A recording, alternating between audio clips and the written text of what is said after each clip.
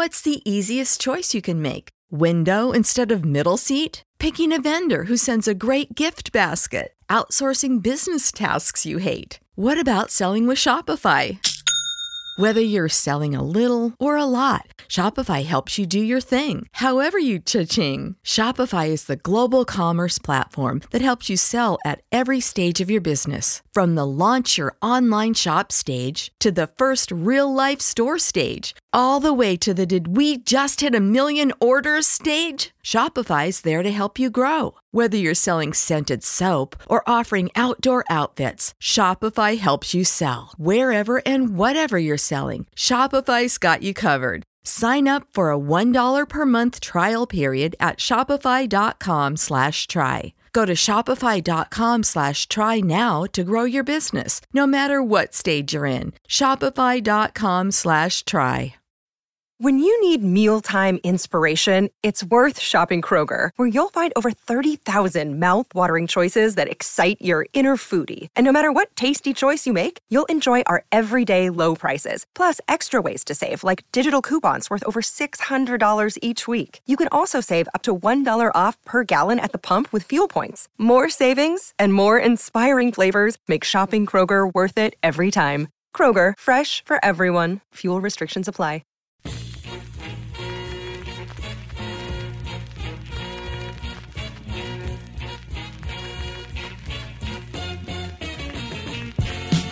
Welcome to the Edge of Sports podcast. I'm Dave Zirin. This week we are speaking to somebody that has taken NBA history and turned it on its head.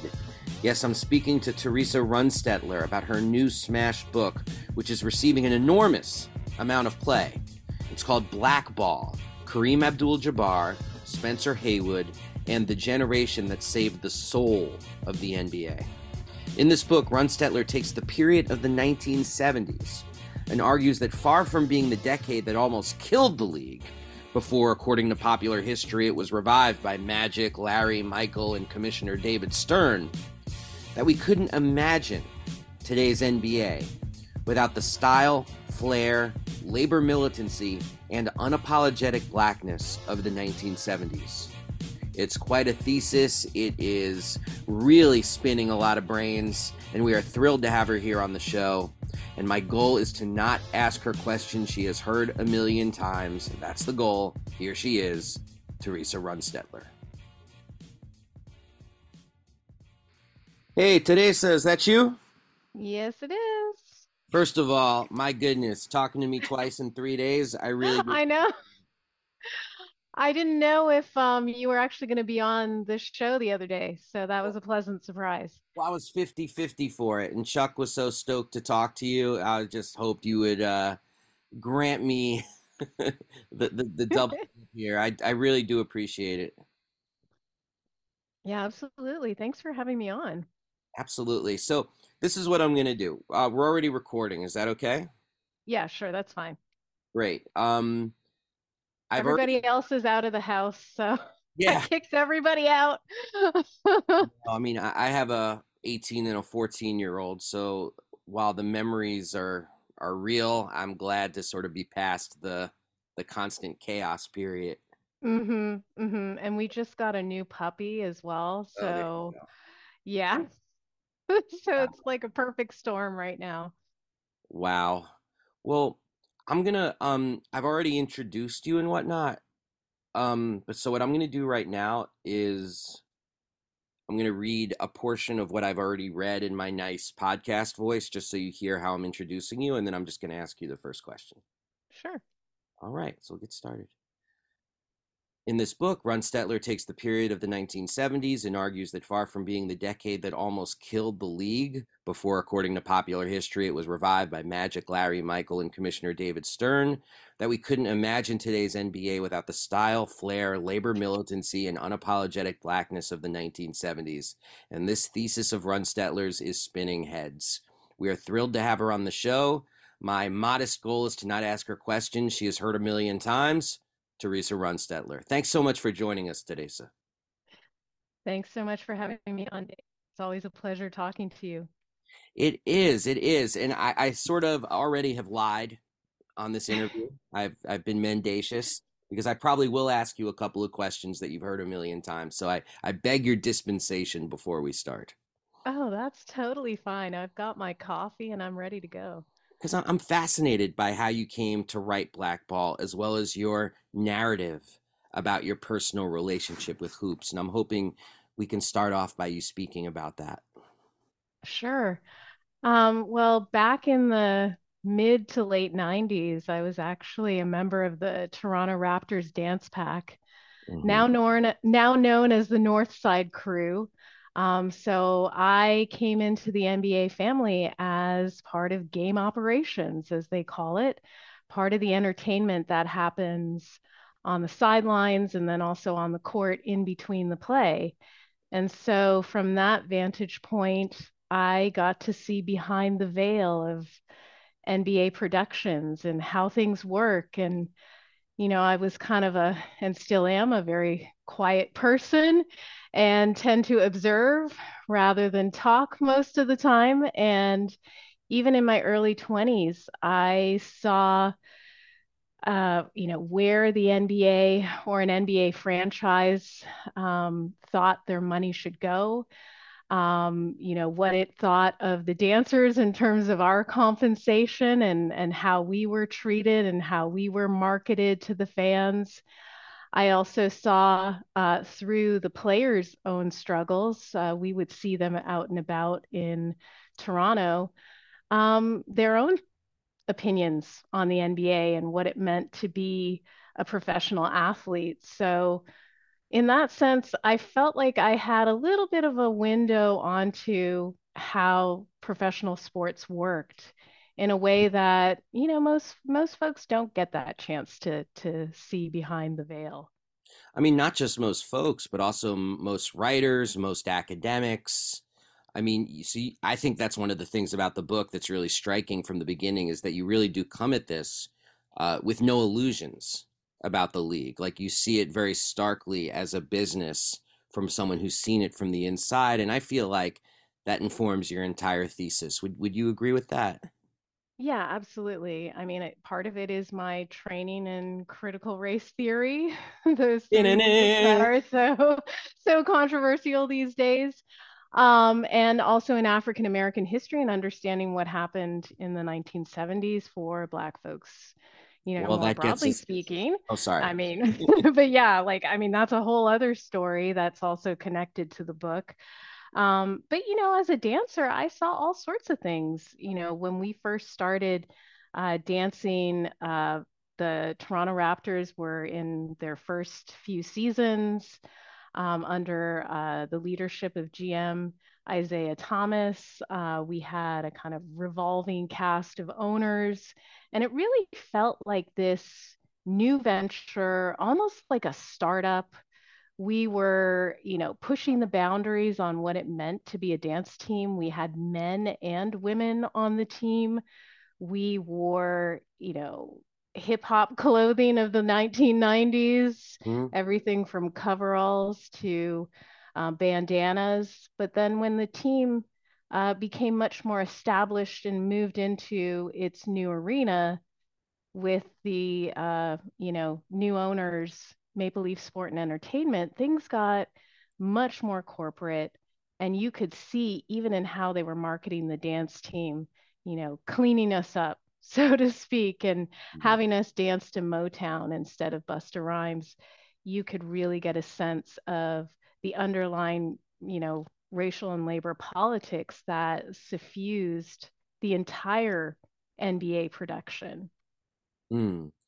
So, how did you come to see the 1970s as a critical incubator for the modern game? Because that is not a widely available thesis for understanding the NBA.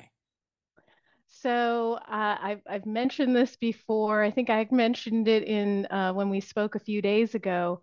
I actually started all of this research with Len Bias in 1986. I was doing a project looking at his death from a cocaine overdose shortly after being drafted NBA with the Boston Celtics, and how his death and his imagery as a young Black man with a purportedly with a drug problem, um, really helped to push along Reagan's war on drugs, the omnibus legislation from 1986. And I thought to myself, this is really interesting because what I knew of Bias's story was that he was, not the prototypical Black basketball player from the quote unquote inner city, that he had actually grown up in suburban Maryland, that he was not really known for being a troublemaker. And so I wanted to know, why was it that folks jumped so quickly to that image of the drug-addled Black athlete? And as I went back in time to figure out the prehistory to that moment, I started to notice that this had actually been a long-standing racial narrative about Black athletes, and in particular about Black basketball players at the pro level, since the early 1970s. And as I started to track that story, I couldn't help but think about the fact that this was also in the moment when the league was becoming demographically Black. It became majority Black in the 1970s.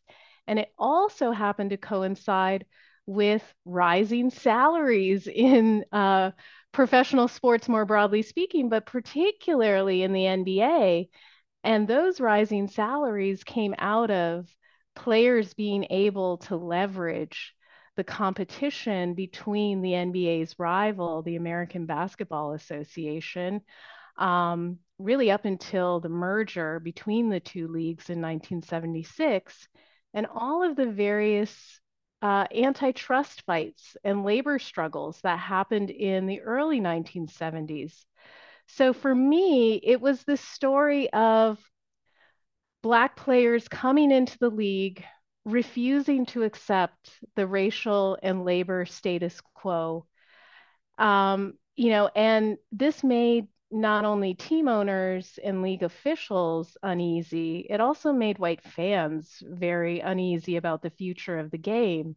And so this narrative of decline in the 1970s for me was much more of a racialized narrative than it was the actual story of what happened in the 70s, because so many amazing transformations happened in the 70s, whether it was in terms of, their labor rights, in terms of the style of play on the court, and all sorts of other ways that Black players were bringing, their sense of defiance. I think that was derived from both their experiences growing up in or during the civil rights movement and Black Power eras.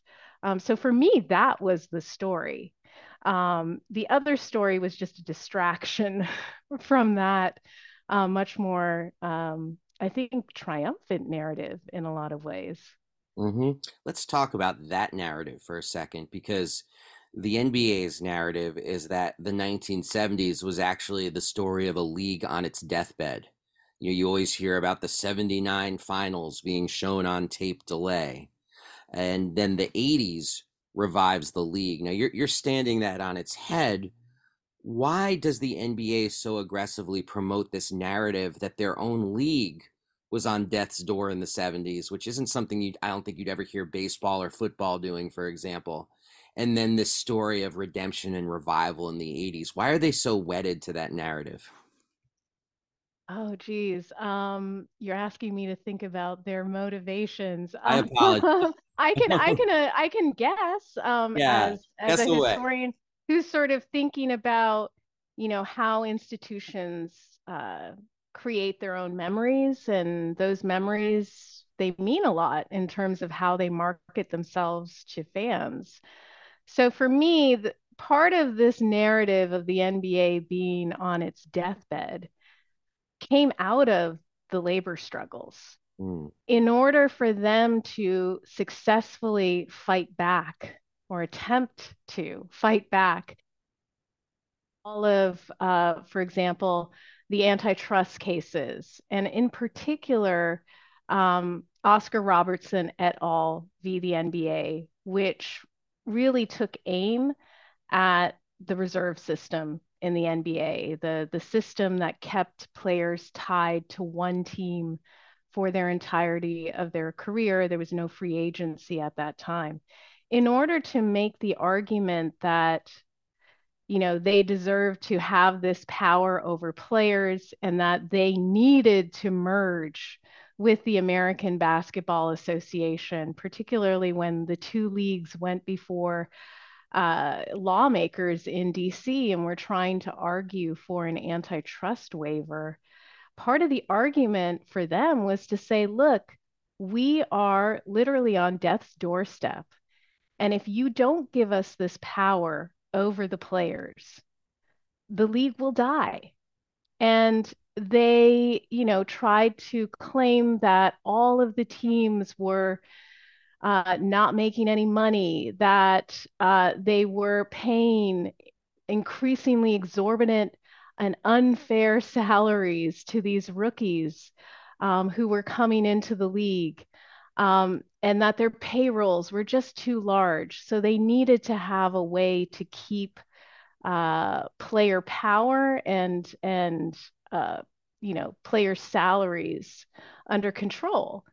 And that has, remained the narrative. I think anytime contract talks come up, whether it's over, the CBA or it's a question of, in the case of the subsequent lockouts in, the late 90s and the early 2000s and 2010s, it's constantly the narrative that they're bringing out that, oh, geez, we need to maintain this control over the players or the league will fall apart.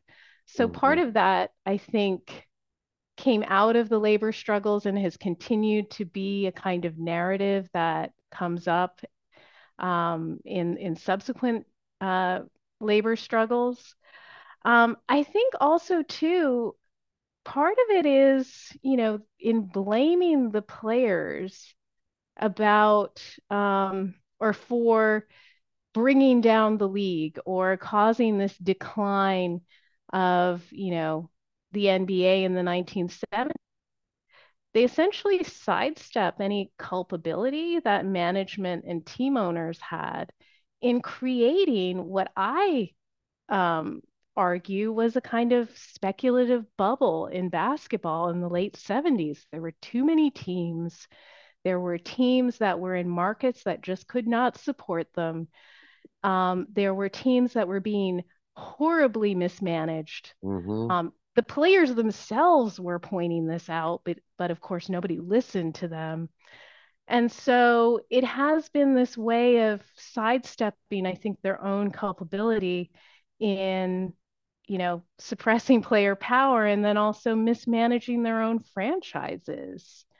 I think the appeal, like on the flip side of that, in marking the 80s as the moment of redemption, is the fact that we have a couple of white hopes who come into the league, one in the form of Larry Bird, the other in the form of David Stern. And, that has been part of the spinning of the NBA story as this league that can appeal to everyone.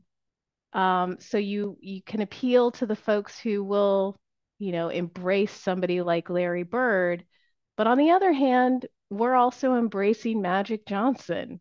So we're simultaneously, leaning into and trying to market a particular form of blackness that is cool, fun to watch, but not necessarily political. Um, so for me, it's about a couple of different things in terms of how they're spinning that story and spinning their own history. Now, if there's a critical character in your book that's not sentient, it's the character of cocaine Right. and how it's, cocaine is a character in your book, and how its existence was weaponized against NBA players, the very existence and proliferation of cocaine in the culture. Could you speak about that?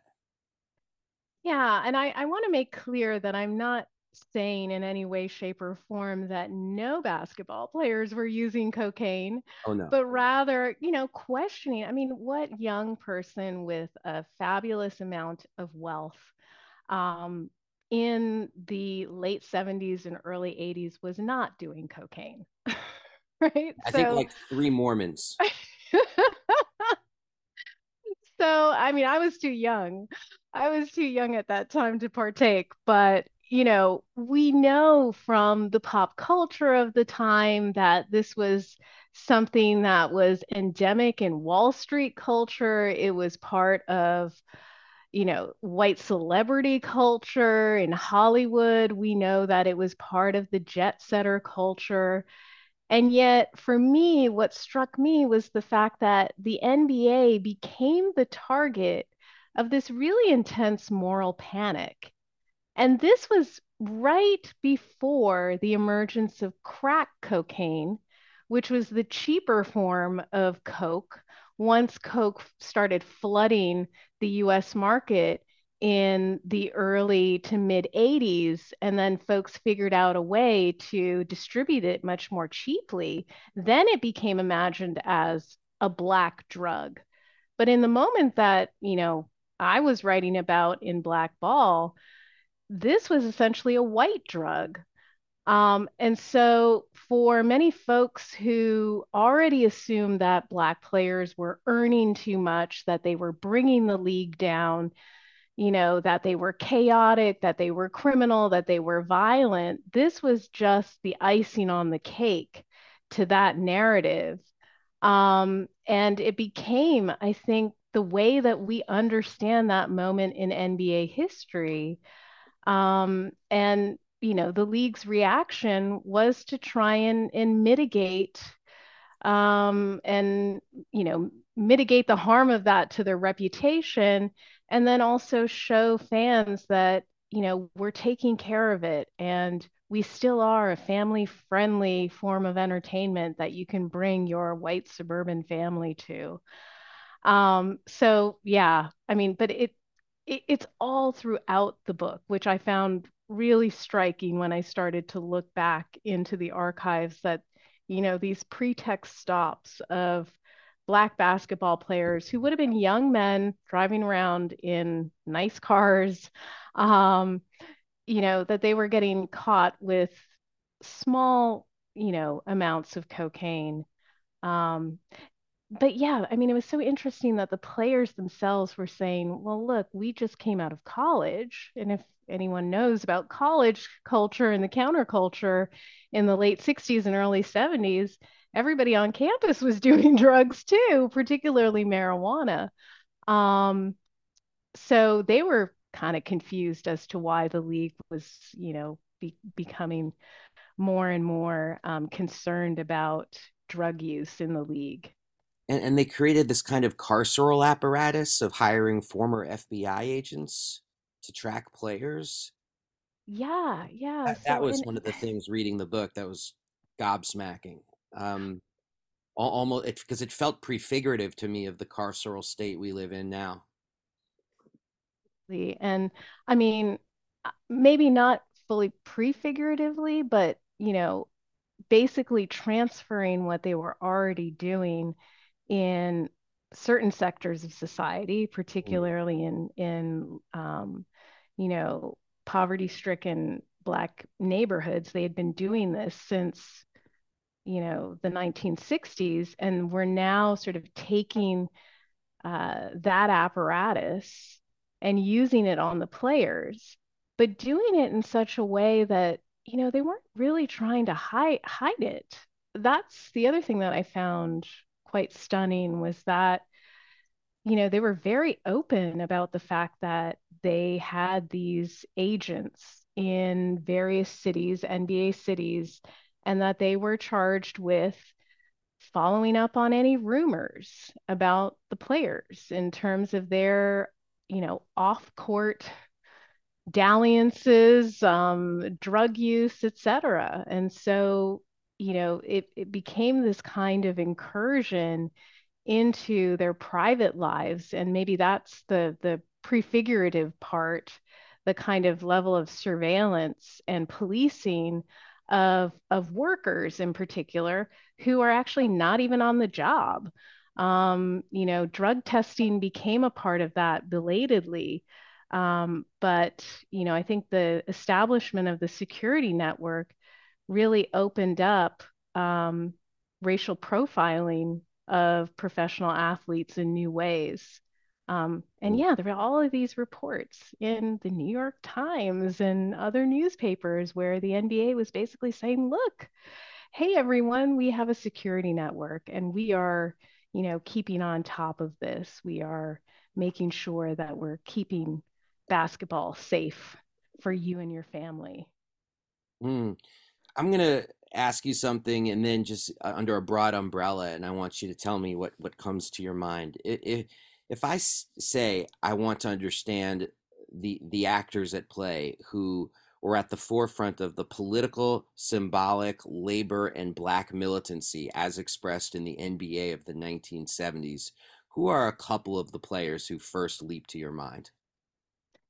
Well, we can start with the folks in the subtitle of the book, Kareem Oh, that's true. Abdul-Jabbar being one of them, and Spencer Haywood being the other. I think Kareem Abdul-Jabbar, for me, he was the epitome of an athlete who came of age during the civil rights movement, was in college during the height of Black Power and what Harry Edwards called the revolt of the Black athlete or the wave of boycotts and various protests amongst particularly college students or college athletes in the late 1960s, leading up to the infamous 1968 protest at the Mexico Olympics. So he came of age in that ferment and brought a lot of that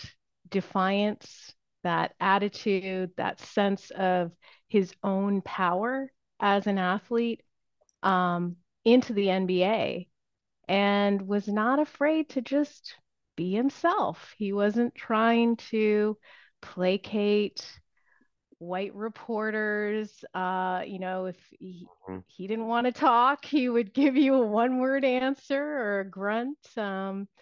He didn't really care about playing to white fans and acting submissive. And he was not afraid to stand up for himself. And didn't want to be seen just as an athlete, as somebody who didn't think, didn't have an opinion on anything.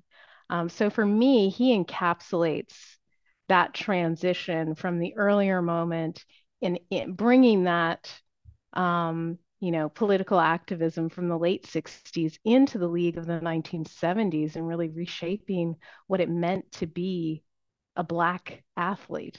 Mm. No, I hear that. I've spoken to Kareem about this, and I'm curious about your response. Is that sometimes the intersection of Kareem in the 1970s, relative to who he was in '68, and relative to who he's become in recent years, can feel a little underwhelming, partly Mm-hmm. because he was feeling disengaged from the game and feeling for a lot of reasons, various Right. religious, political, personal. Like his '70s were pretty darn tormented. But you're saying that just the fact that he was Kareem and Mm-hmm. winning all those MVPs, that had a ripple effect of confidence on players like let's say the Spencer Haywoods of the world. Yeah, and like Kareem, I think just by being Kareem, even off the court. So not necessarily out there protesting everything, but just being himself, which, Mhm. he was an introverted guy who thought deeply about many different things. He had critiques of the system, which he would choose to share when he decided that he wanted to share them.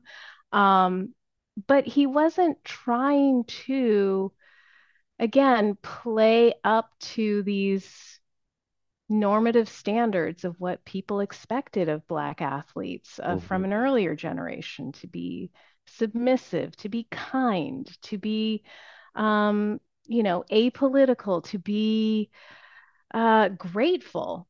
He was none of those things. Yeah.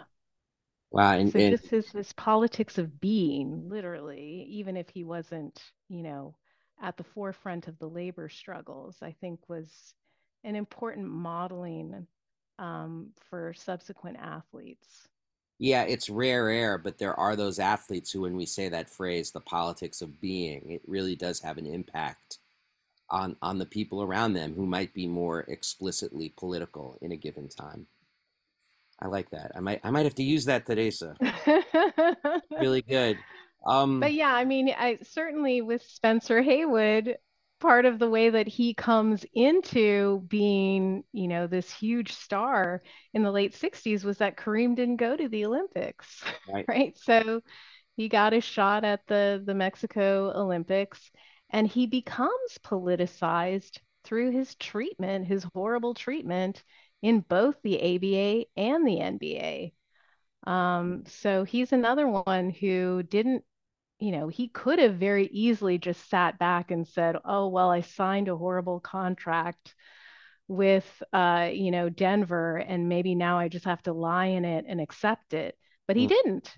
He sought out help from an agent and went to the courts to argue that the contract was fraudulent. So that in and of itself takes a lot of courage because there was immense blowback against him for taking that stand. Teresa, a lot of brilliant books come out of the Sports Scholar Academy on a given basis in a year, more than I can certainly read. And your book, though, seems to have really struck a chord and gotten more publicity, more shine than well beyond what is typical from books that come from that particular space with that particular analysis. Other than, and hey, if you want to say it's because of the brilliance of the prose and that's all there is to it, then feel free. It's your answer. But I wanted to ask you why you think it struck such a chord. Oh gosh. I mean, I think I've told you this before. It shocked me because, I'm a historian. Within the historical profession, sports history is not the most respected field always. And then when you move into more of the, popular press world, it's the journalists who I think write a lot of the best sports books. No offense to the rest of my colleagues. Um, but often the journalists, because you know how to tell stories, you know, you are the ones who have those breakthrough books. I mean, I think it's about the moment that's surrounding the book in Mm, part. There's so much going on in the world of sport right now. I mean, there always is a lot going on in the world of sport, but I think, are taking notice of it mhm, largely because of the intersections between pro sport, both men's and women's, and Black Lives Matter. In years, we're taking notice because of what happened during the pandemic, particularly in the NBA bubble. And we want to understand where that activism came out of and why the players in, for example, the NBA are able to say things that folks in the NFL are not able to say. mm, So I think that the book attempts to give a kind of explanation for some of those present day questions. Um, I mean, I also try to really foreground foreground what the athletes themselves said, mhm, and also set the story against a wider backdrop so that we understand that what's happening in the sporting arena, whether it's on the court or on the field or in the boxing ring, that it has reverberations that go throughout the rest of society. It doesn't just reflect what's going on in society, but it often produces the kinds of racialized narratives that then become, the logic underpinning a lot of policies that we see. So for me, I'm trying to tell a story of sport, but simultaneously also trying to tell a story of society. So I don't know if that's, I don't know. Your guess is as good as mine, but I think we're also in a moment right now where folks are primed, and primed for these types of stories and really searching for answers. Definitely. My own personal theory, strictly from the lens of basketball, is I think some of it is that the NBA really has tried to play up this people power image, or player power, I should say, image that's being projected from the commissioner's office, and that has seen some big cracks in recent years, post bubble. The whole Hmm. NBA is all on the same page, Black Lives Matter, and all of that. The referees marching in the bubble and all of that. I feel like we've seen some pretty big cracks in recent years, and I think what When you visit Arizona, time is measured in moments, not minutes. Like the moment your work stress disappears as you kayak through the canyons. Or the moment you discover the life-changing effects of prickly pear chocolate. But nothing beats the moment you see the Grand Canyon for the very first time. Visit a new state of mind. Learn more at hereyouareaz.com. When you need mealtime inspiration, it's worth shopping Kroger, where you'll find over 30,000 mouth-watering choices that excite your inner foodie. And no matter what tasty choice you make, you'll enjoy our everyday low prices, plus extra ways to save, like digital coupons worth over $600 each week. You can also save up to $1 off per gallon at the pump with fuel points. More savings and more inspiring flavors make shopping Kroger worth it every time. Kroger, fresh for everyone. Fuel restrictions apply. your book does is sort of call out some of the bullshit as far as what the league is and how it's historically operated and what its narratives have historically been. And I think that's Yeah, really powerful and also a very important contribution. So great job. It's thank terrific. you. I mean, Dave, when I first started writing this book and I started telling folks about the fact that this is what I was writing about, how Black players transformed the league in the 1970s and talking about the racism in the league, they were kind of like, well, wait a second, the NBA is so progressive. There you go. And I was like, okay, okay, but why? If it is, if we're going to grant it that it is progressive, maybe in comparison to the racial politics, at least the sort of public racial politics of some of the other leagues, well, then why is that? And I Mhm. think actually that can be explained largely because of the tradition of the NBPA, the union, being an organized force that the team owners and league officials know that they can't ignore. Mm. Do you have any thoughts about the legacy of the 70s and the recent collective bargaining agreement that earlier this week was discussed that includes some really interesting provisions like total pullback from marijuana testing and for the first time giving players the right to actually buy into franchises and buy into minority ownership positions?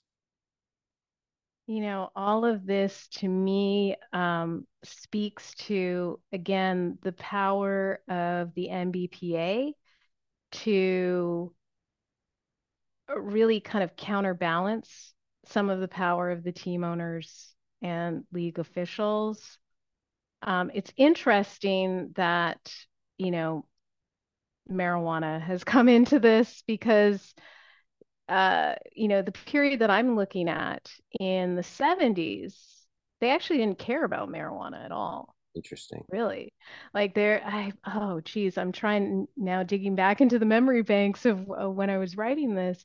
But Kareem, I believe it was Kareem, he has this anecdote in his memoir where he talks about the fact that he went to a white player's party and the guy literally had like bales of marijuana and everybody was smoking and it was common knowledge that players used to go to each other's hotel rooms to you know, have a joint in the 70s, and the league didn't really care about that.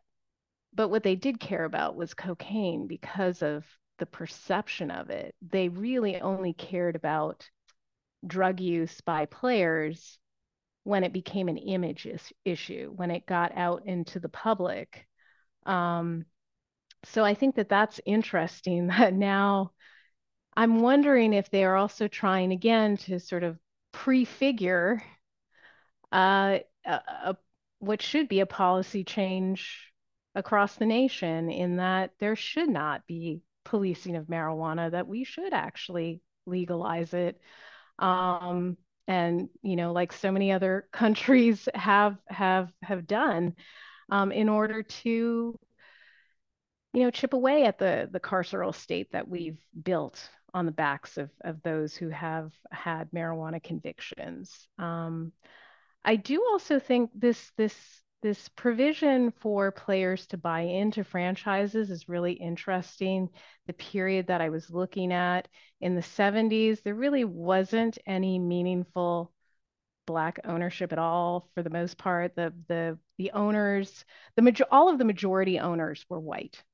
Mhm. Um, and there was a big critique also of what Reverend Jesse Jackson at the time called vertical segregation in the sports industry, whereby now you had increasing numbers of Black athletes on the field or on the court.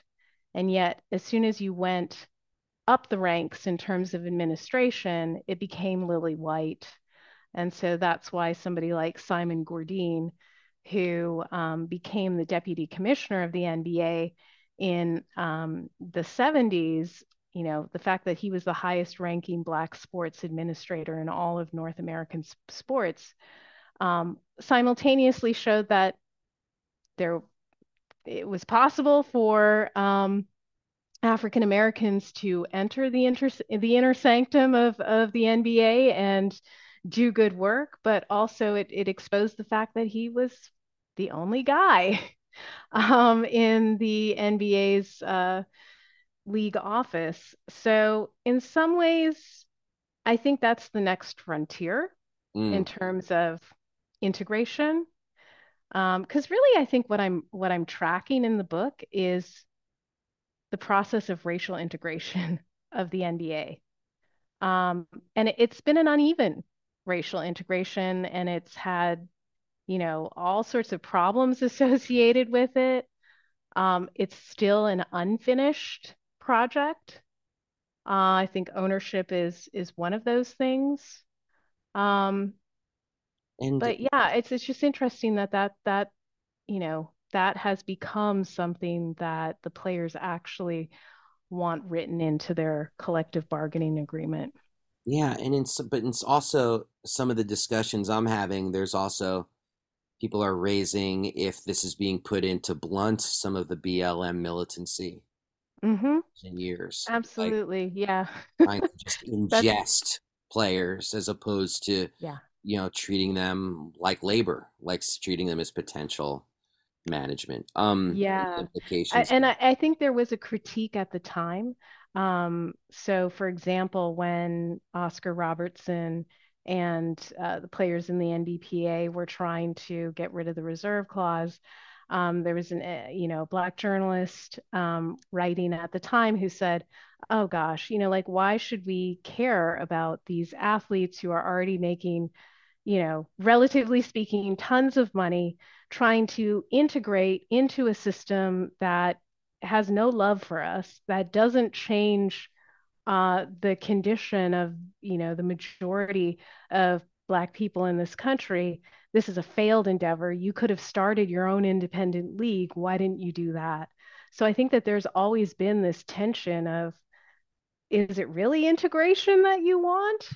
Is it, you know, is it that the players should have more control because the players in the end are the ones who make the game? And a lot of folks have opinions all across that spectrum. Exactly. Well, today, so you've been so generous with your time.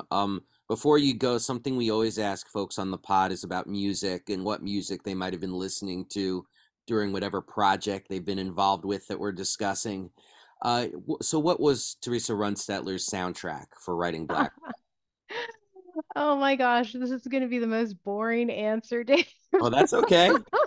Those are sometimes the best answers. Yeah, so I am one of those people who cannot listen to music with lyrics when I'm writing. Otherwise, I cannot process mentally. Okay, that's cool. Heard it So before. I got really into a lot of instrumental house music.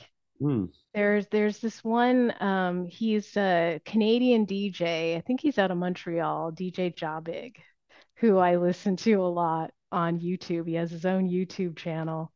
I've also recently got into, I don't know if you've ever heard this binaural beats. Have you No. ever heard of what those are?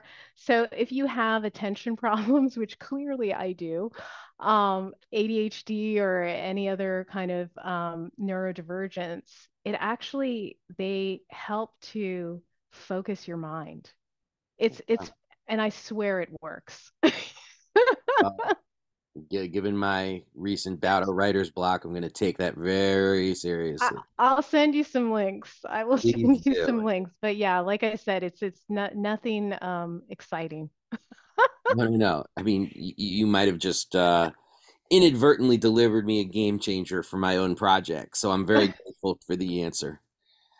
Teresa, thanks so much for joining us here on the Edge of Sports podcast. Thanks so much, Dave. It was my pleasure. We'll be right back after a quick word from the sponsor of this podcast, The Nation magazine. We'll be back right after this, but first, a quick word from the sponsor of this podcast, The Nation magazine. Okay, look, the need for independent journalism has never been more important, and The Nation brings it each and every week like they've been doing since 1865. I'm serious. This is what you gotta read. It's The Nation magazine. Go to thenation.com/subscribe, and please never forget that when you support The Nation magazine, you are also supporting the continued existence of this podcast. So please subscribe. Go to www.thenation.com/subscribe. And now, back to the Edge of Sports podcast. And now, I've got some choice words. I mean, hell, everyone else has talked about it. I might as well, too, with my own little Edge of Sports spin about Caitlin Clark, Angel Reese, LSU, Iowa, the entire imbroglio that resulted from one of the great games in the history of modern sports. Okay, look, in a less sexist version of this country, we would all be talking about the number 9.9 million.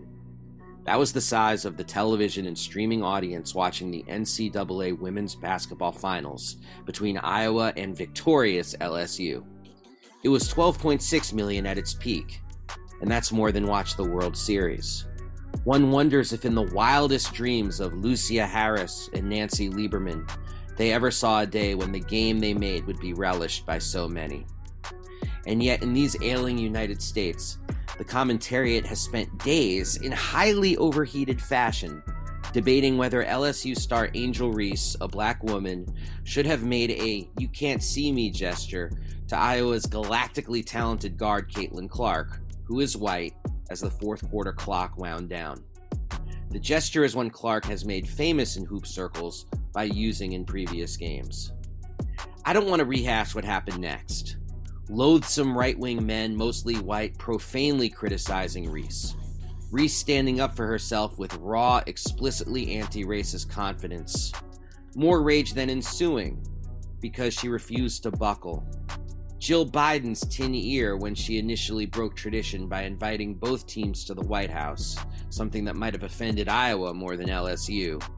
More rage, more hot air, and in what felt like a coordinated effort from the most wretched corners of the sports commentariat, people who 2 weeks ago did not know who Clark was, rushing to her defense and attempting to turn her into their latest fragile white martyr, a casualty of the confidence of a black woman, a confidence that they wanted to break.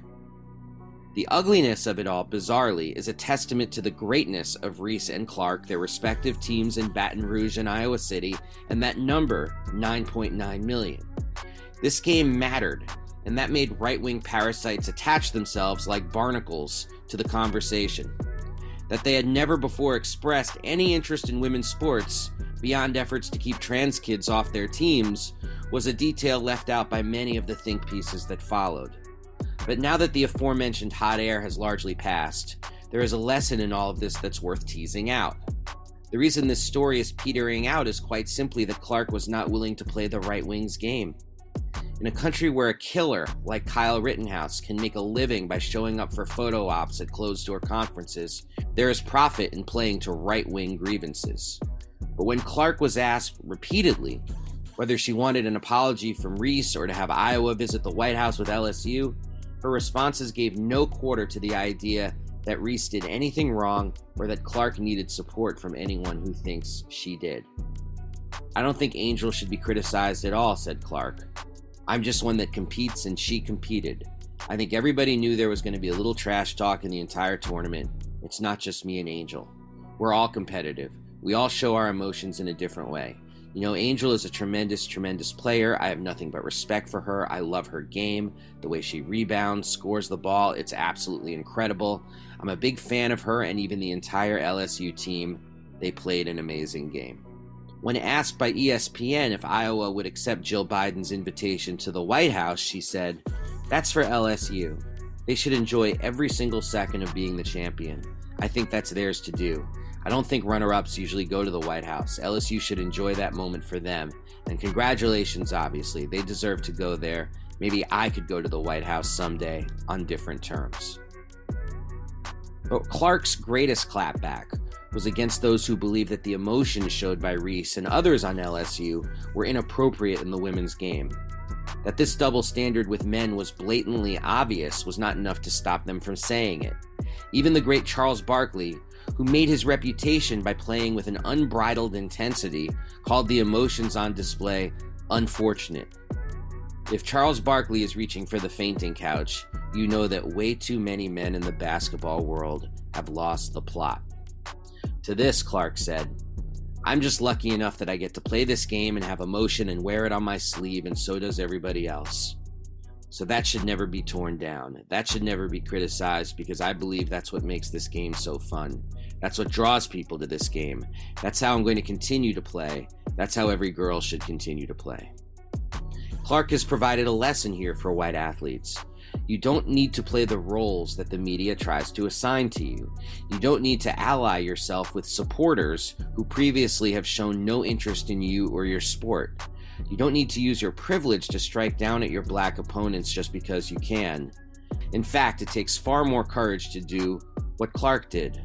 Support true hoopers and resist all efforts by both the mainstream media and bad actors to divide and damage women's sports. Clark resisted MAGA's siren song.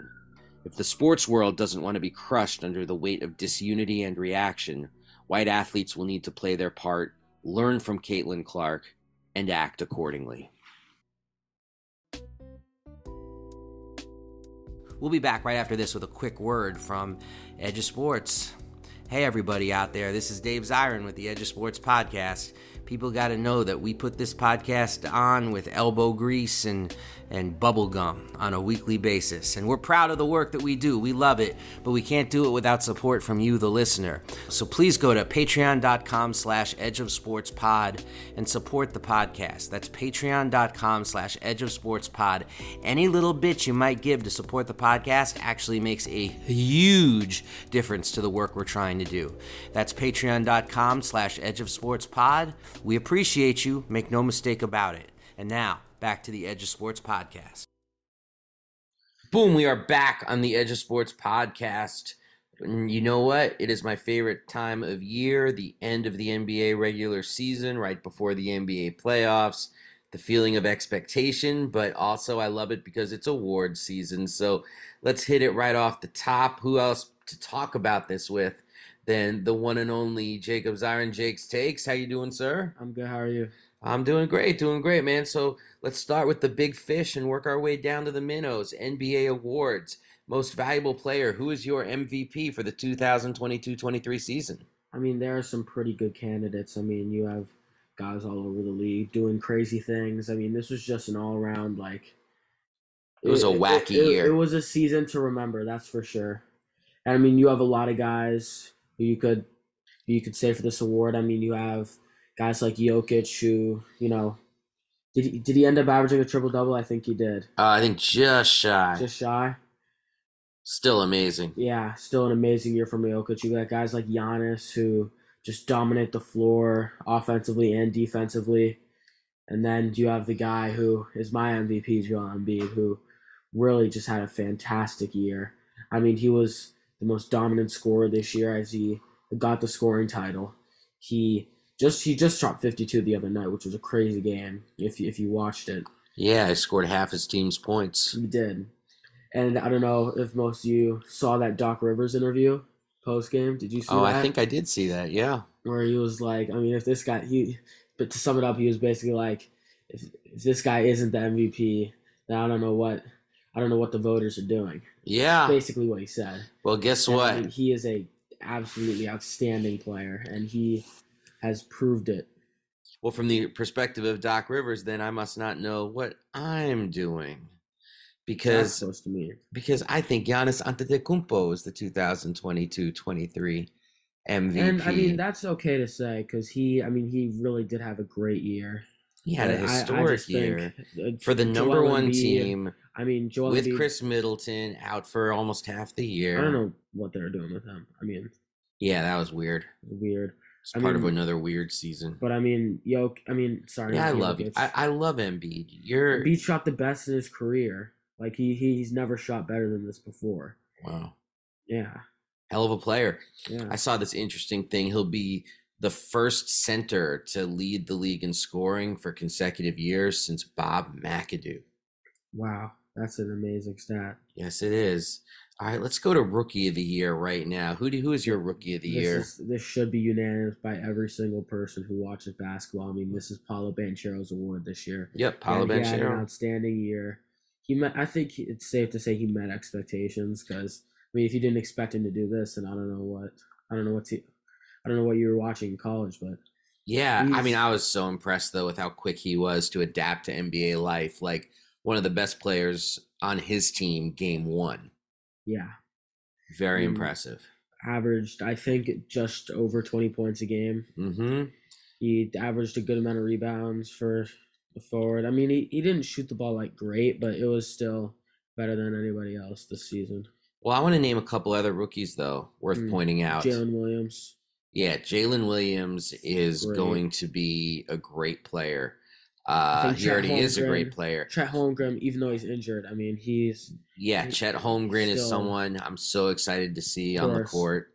Mm-hmm. And you know what? Jabari Smith Jr. played well the last couple weeks of the year after a horrible start to the year. And Jaden Ivey finished the year averaging 20 a game over the last month and a half. I think I picked him at the start of the year for Rookie of the Year. Yeah, I know I did. I don't I still don't hate that pick because he had a really solid season and he's going to be a star in future years. And frankly, I only give this award to Banchero because he was the best from start, and he was also the best from start to finish. Mm-hmm. Jalen Williams, I mean, on the OKC Thunder by the end of the year was doing all-star things for a competitive team, and that's not a team that's going to be in the play-in. Yeah, because Dallas disrespected the game. You know how we always talk about you got to respect the game? The Dallas Mavericks disrespected the game, and they have angered the basketball gods. And within 4 years, Luka Doncic won't be on that team. There, I just said it. Okay. He's a smart guy. Yeah, I know. Bail on that, baby. Depoy, Defensive Player of the Year. Who do you got? I think this is a very competitive award. I mean, there's two guys that you could easily give this award to. I won't be mad at you if you say Brook Lopez because he had a great year. And he was amazing defensively, but I just think Jaren Jackson Jr. deserves this award. I mean, he was the way he protected the paint was just absolutely outstanding. I mean, averaged three blocks a game. Wasn't really that much of a rebounder whatsoever for his size, but still, I mean, he was absolutely unreal.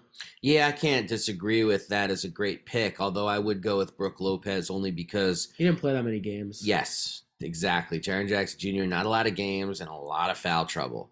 So to me, what's the most important ability? What do I always say? Availability. Availability. So Brook Lopez, my defensive player of the year.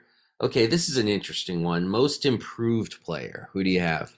I have a player who had an absolutely outstanding jump that I think close to nobody expected. I mean, everybody has like, but before this season, I feel like everybody kind of like written out this guy's script for the rest of his career. I mean, he had a good year with the Bulls, like early in his career, but then he kind of went on a slow decline. And then with the Cavaliers, he had like a pretty bad season. But then this year, I mean, wow, Lauri Markkanen. Markkanen. What a player. I mean, he had such an insanely catastrophic jump from this year compared to past years. I mean, he was a 26-9 guy. Like, I would have believed that you could never get me to believe that he would have done a season like this. Yeah. What was he, 25 and 10? 25 points, 10 boards? Yeah, 26-9. Wow. While in the past seasons, he's been averaging like 14 a game on 5 rebounds, he didn't shoot bad, but is just, I mean, and he was almost 50, 40, 90. Like, wow. he was 50, 39, 87.5. I mean, that's insane for a player of his size. I mean, he's just...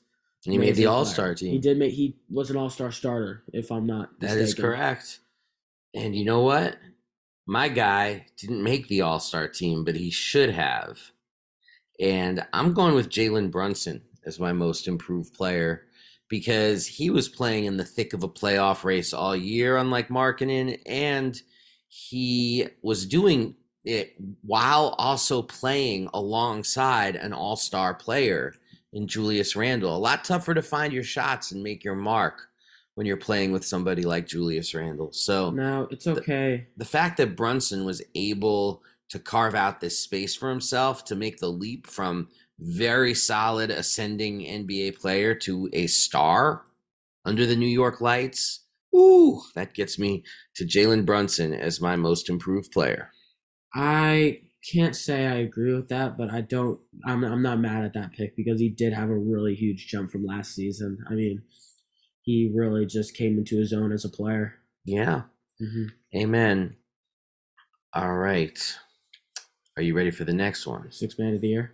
Sixth man of the year. Who do you got? My sixth man of the year was a very key player to this team's success. He's had very good seasons in the past, but this year he was a bench guy. I think this is the first time in his career he came off the bench besides his first year. And I mean, I feel like if he got more minutes, I think this would kind of be undisputed, to be honest. But yeah, I think Malcolm Brogdon was a really key player to the Celtics' success. I mean, he had very similar stats to another guy who was heavily competing for this award, in Emmanuel Quickley.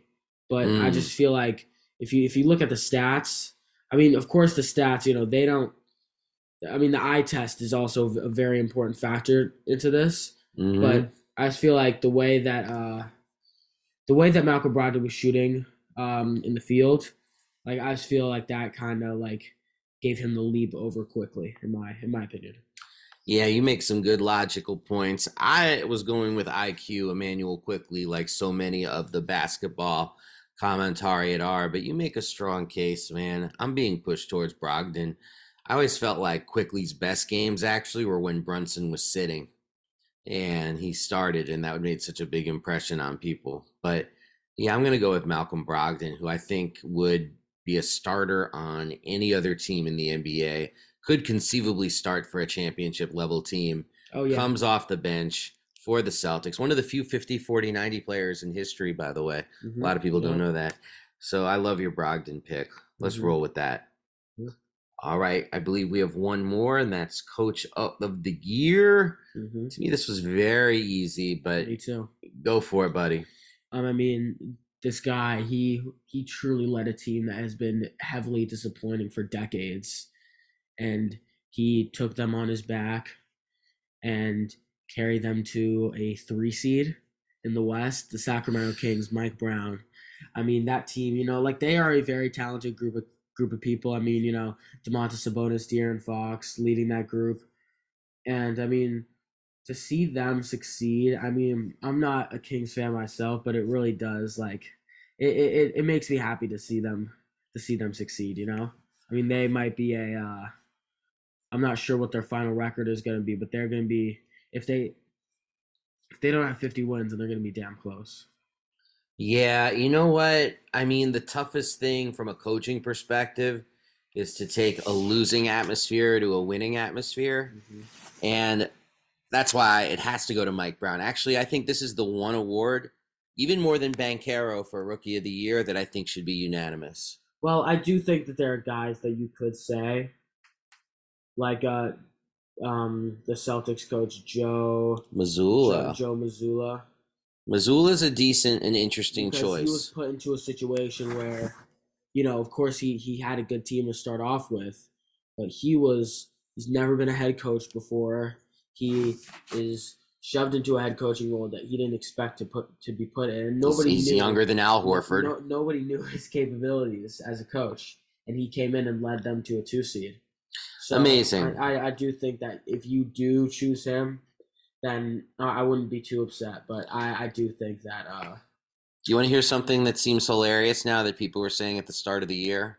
That the Sacramento Kings were jinxed because they made what's going to go down as one of the worst trades in history by letting go of Tyrese Halliburton to stay with De'Aaron Fox at point and bring in Dom Sabonis.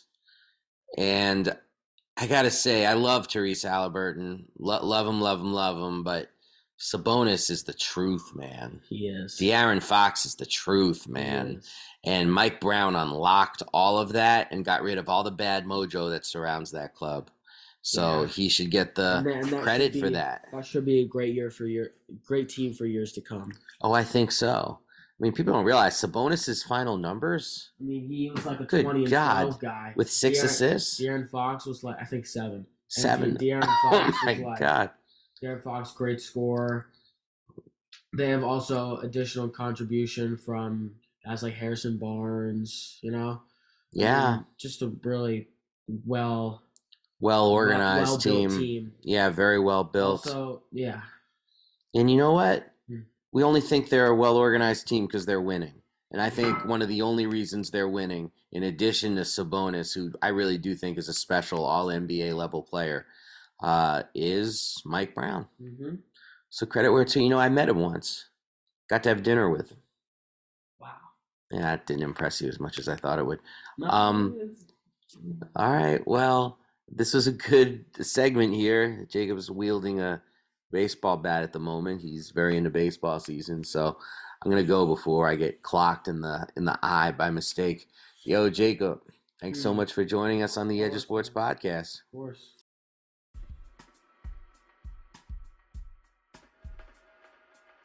Well, that's all the time we have this week. Thank you so much to Teresa Runstedler. Thank you so much to the sponsor of this podcast, The Nation Magazine. Thank you so much to David Tigaboo for his production skills. Thanks so much, Jake. Now he's 14. I got to force him to find the time. He's like, I got to be on the podcast with Dad. But that's okay, because that's the family that pods together, rides hot rods together. I don't know. I just made that up. For everybody out there listening, please stay frosty. We are out of here. Peace.